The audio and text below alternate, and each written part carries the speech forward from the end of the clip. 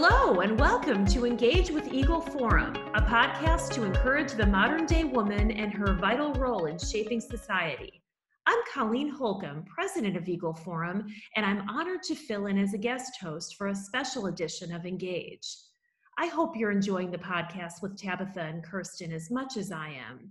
Each week, Engage features fascinating guests and important information designed to equip you for pro-family grassroots political activism and to encourage you personally and spiritually. If you haven't already, please take a few seconds now to subscribe to the podcast. Well, it seems that Georgia has been on everybody's mind for the past few months, and today we're going to talk about Georgia's SB 202, the election reform legislation that was recently enacted. Corporate and media elites are comparing the bill with Jim Crow laws that enforced racial segregation.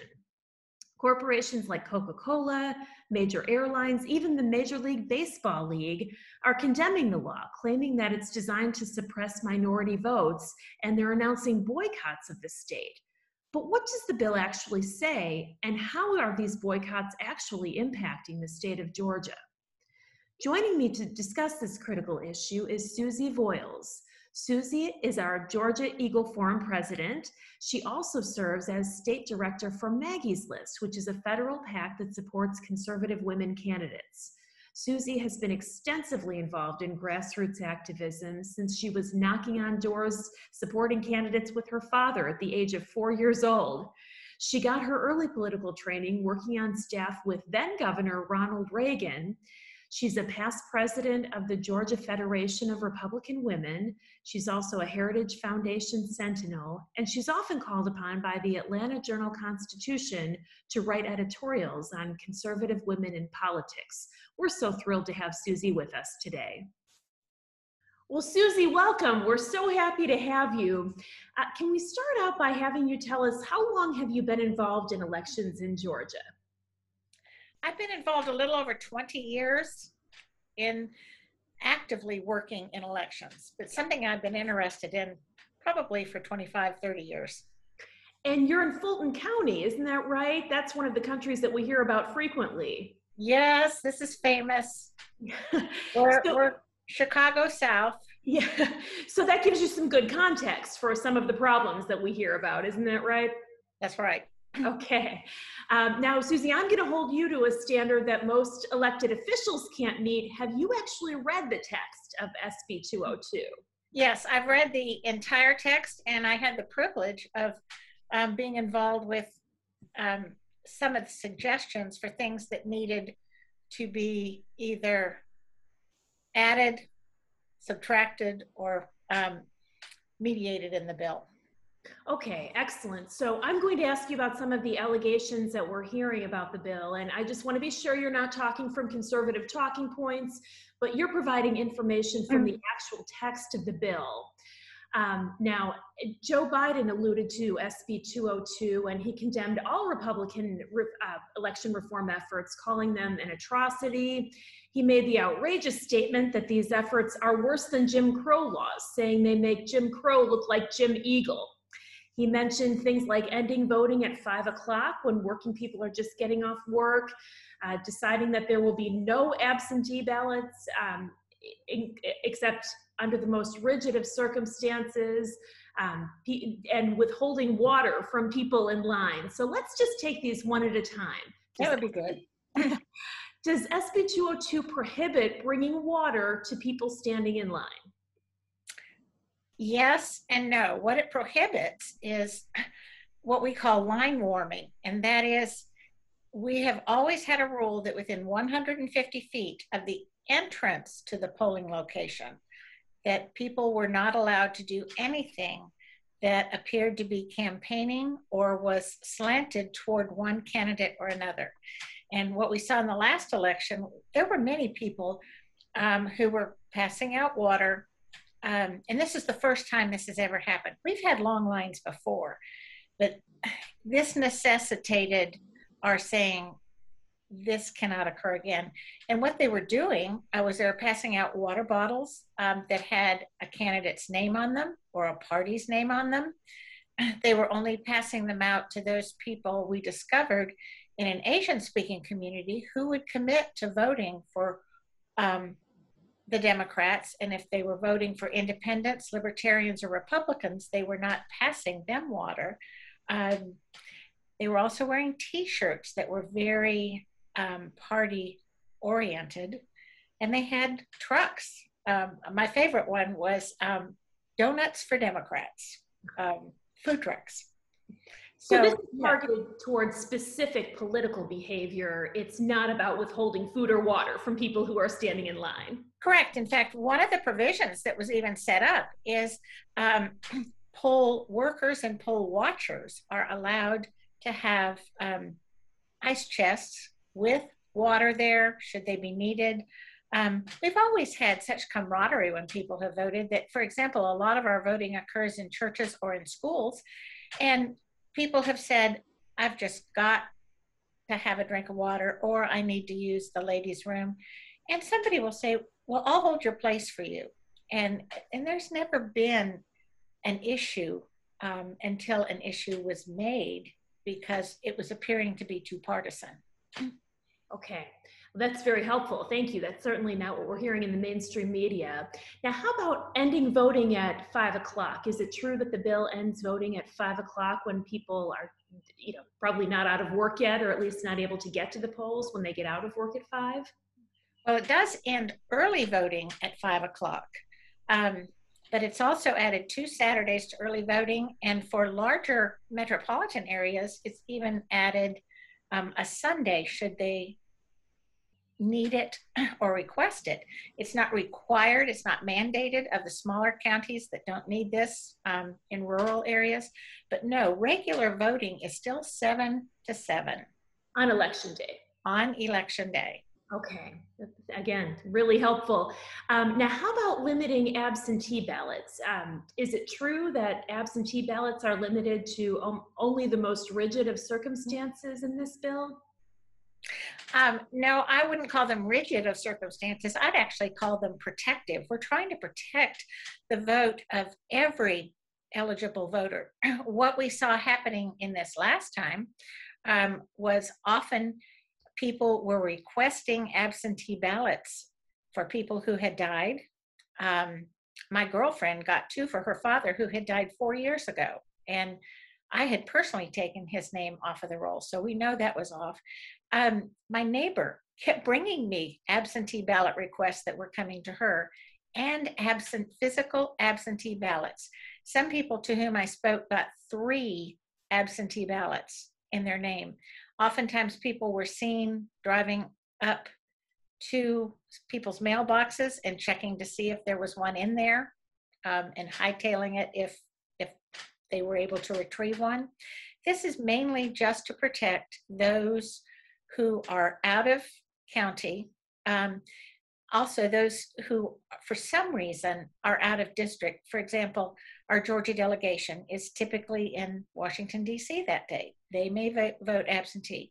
If someone is ill, if someone is infirmed, if someone knows they have to travel on election day, but they still have early voting, they can still request one. And we've limited the number of people who can do this. Your mother, your stepmother, your grandmother, your father, etc. Direct family members can still request this on your behalf, but there's a provision in there that does allow, if, let's say, for instance, election day morning, your appendix ruptures, you can still have a family member. Obviously, that's something you need to immediately take care of, and you don't have time to go vote. You can still have either an election worker be deputized, a family member can be deputized, or even a friend can be deputized to pick up your ballot, take it to you. You can vote your ballot, express your wishes, and if they've assisted you, they can sign the back of it. Then that person has to get it in prior to 7 o'clock on election day. And that seems pretty lenient to me. Sure. Okay. Now, opponents of election reform seem to indicate that voter ID requirements are discriminatory, but as we've talked before about, a recent Rasmussen poll showed that actually, not only is voter ID extremely popular, but it's even popular along racial lines and even across party lines. And I understand you heard a recent poll specifically in Georgia that was supportive of voter ID. What are you hearing about voter ID? Yes, this is something that really grates on me because 88% of a University of Georgia poll, so that's right here, that's local people right here, and by right here, I mean in the state of Georgia, approve of and believe in a photo ID, a government issued photo ID. And so I don't think this is anything that's really all that contentious. And the part that grates against me is what I'm hearing people say is that there are people who just are not capable of obtaining an ID. And that's not the truth. These same people have IDs to ride our rapid transit, have IDs to, operate technical machinery like Caterpillar big machines. I just find this to be egregious that somebody who even needs to have public housing would not be capable, is what they're saying, to obtain an ID when they have to have that ID to obtain public housing. So there seems to be, it sounds like you're saying, a racist assumption that certain people groups are incapable of obtaining voter ID, which we know is ridiculous. Well, yes, and even in my Senate testimony, I said I was really grieved that people were presenting groups of people based on their economy of being incapable of getting, or their skin color, of being incapable of obtaining an ID. And I do find this awful. The IDs are quite liberal in my estimation. We do have a free state issued ID. It looks very similar to our driver's license, but it's oriented vertically instead of horizontally. And that is free. Military IDs, tribal IDs, even rapid transit IDs, because those are government issued with a photo on them. If a person works for the state, they can use that. That typically has their picture on it. I would say, and our colleges and universities, those that are within the University of Georgia system, that includes, community colleges all the way up through the University of Georgia, those issue student IDs with a photo on them. That's a government issued photo ID. Okay. Now, we also hear liberal politicians talking about people waiting in long lines to vote. And I do find that compelling. We don't want people waiting in long lines. But does SB 202 do anything to try to ease that problem of having long lines and having to have people, particularly in heavily populated areas, have to wait a long time to vote? Yes, it does, as a matter of fact. The longest lines, though, that we saw was the first and second day of early voting, not day of voting. So with that in mind, you have to remember there are still 3 weeks. Everybody does not have to pace themselves to go on the first day. And they still have day of voting available. But what SB 202 does is it makes a provision for regular precincts. If they have over 2,000 voters in that precinct and they're seeing long lines, what it does for them is it allows them to provide an additional precinct within that precinct, so the lines are not quite as long.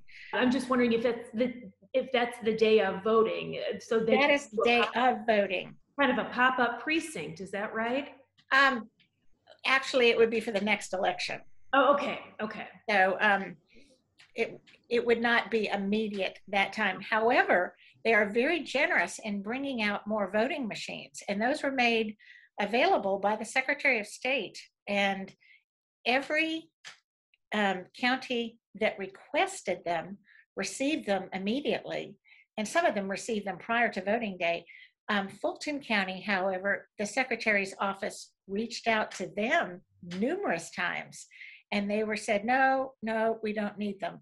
So this was kind of, in my opinion, almost a crisis in the making, just poor management when they were offered more voting machines.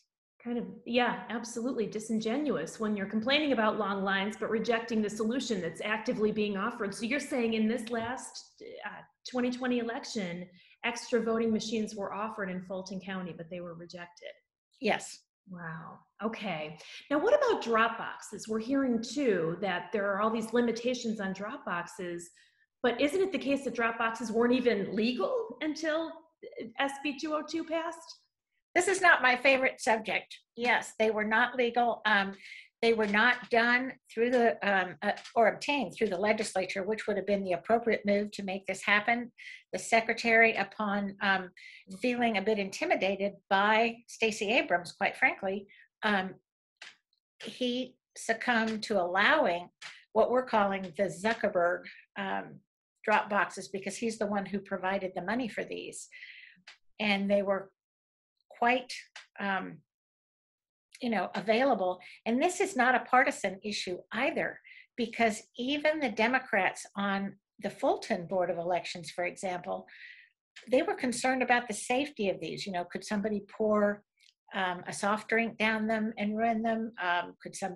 They were pretty sure nobody could break into them, but how would they be monitored?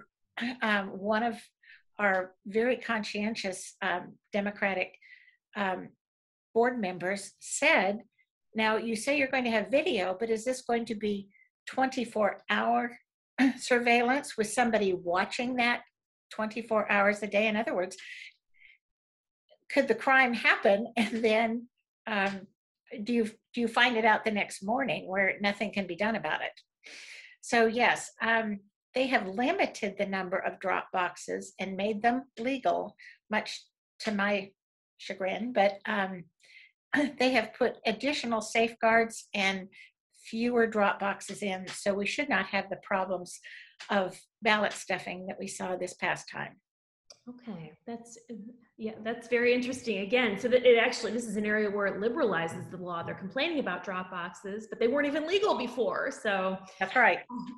Okay. Now your beautiful state is getting boycotted, canceled, and attacked in the media.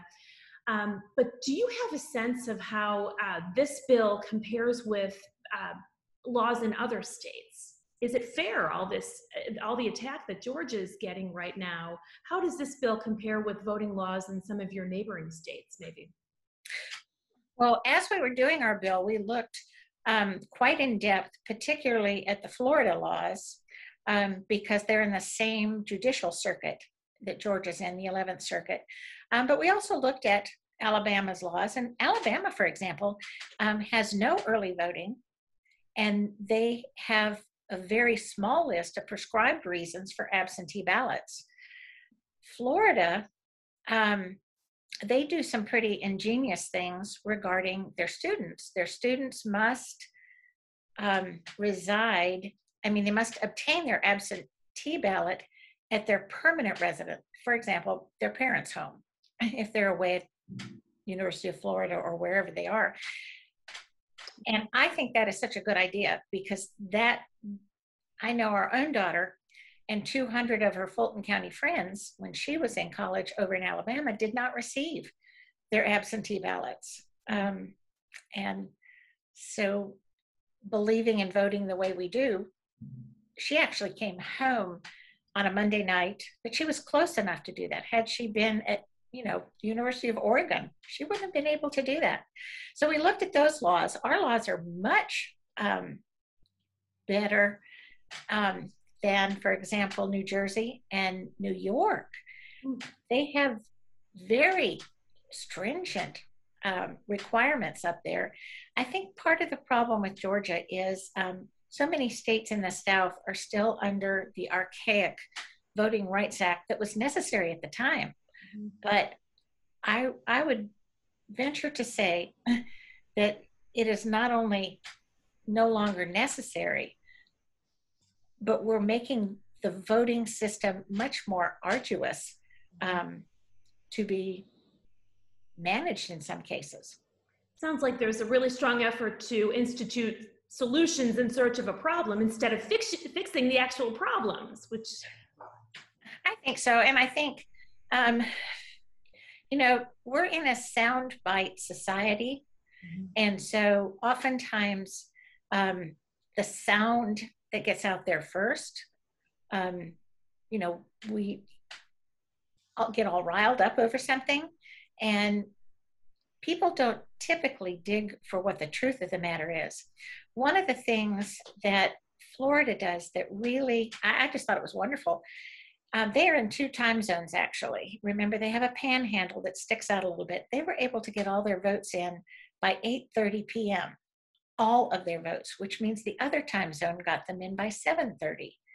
And so here we have counties in Georgia that have been dragging behind. And there's the famous video from Fulton County that says to the elections manager, how many more votes do you need? 20,000, 30,000?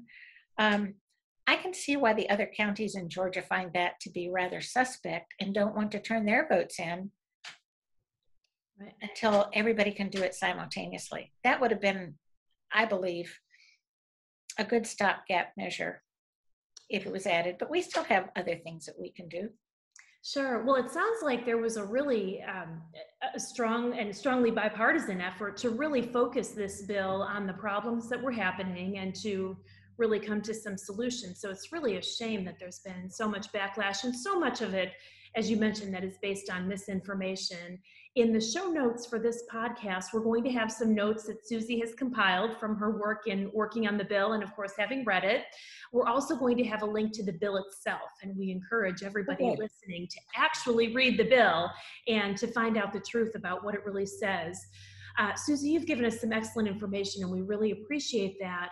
What would you tell our listeners who want to take action against some of this unfair boycotting and the actions that are being taken against your state? What would you encourage them to do? Well, I would encourage them to be bold, to write the CEO of Delta, I have to have an ID before I can get on his planes, a photo ID before I can get on his planes, to write the CEO of Coca-Cola.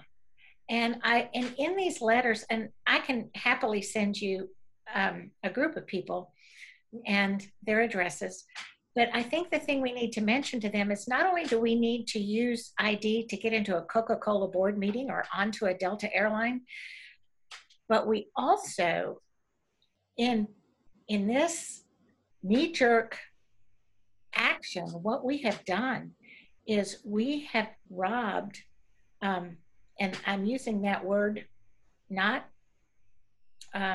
too liberally, our Black community here, who are concession stand owners, who are hotel owners, who are small business owners, Lyft drivers, of over $100 million worth of business in this. So our city of Atlanta population is 52% Black. And by trying to make this a spectacular statement, what they've done is taken it to Denver, and I'm not disparaging on Denver either, that is only 9.2% Black. So they have been very egregious to our no longer minority citizens at 52% Black within the city of Atlanta. And I just find that a slap in the face to these small businesses. Right. Exactly. Over a law that is particularly designed, well, to protect everybody's vote and to give everybody assurance that their vote counts, and that's specifically designed even to address the problems that are being complained of. So it really is a shame. You're right that there's that disproportionate impact against Black businesses, particularly the MLB's action and taking. Right. And I think the thing that's really sad is any businessman knows you don't wait until the day of an event to prepare for the event. So many of these small businesses have already had great financial expenditures to buy T-shirts, to buy, to order food. So, and you look at the trickle-down effect of that, it's hurting the food companies, it's hurting the actual concessions people. I just find this to be really tragic. And we need to think through a situation before we just listen to the loudest cries. Right. That's for sure. Well, I hope maybe Wait the bill.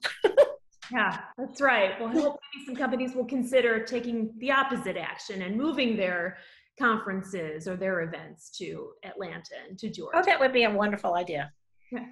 That would, yeah, we'd love to see that. Well, Susie, thank you so much for the work you do. Again, just a shameless plug for Eagle Forum, but we're so thankful to have activists like you who've been involved for 20 years, some longer, but for long periods of time, investing that time in being at the polls every election day and actually seeing what's happening, seeing what the real problems are, reporting problems when you see them, and then taking action to actually fix the problems rather than, that's right, generate sound bites. And thank you too for speaking out to tell the truth about this bill.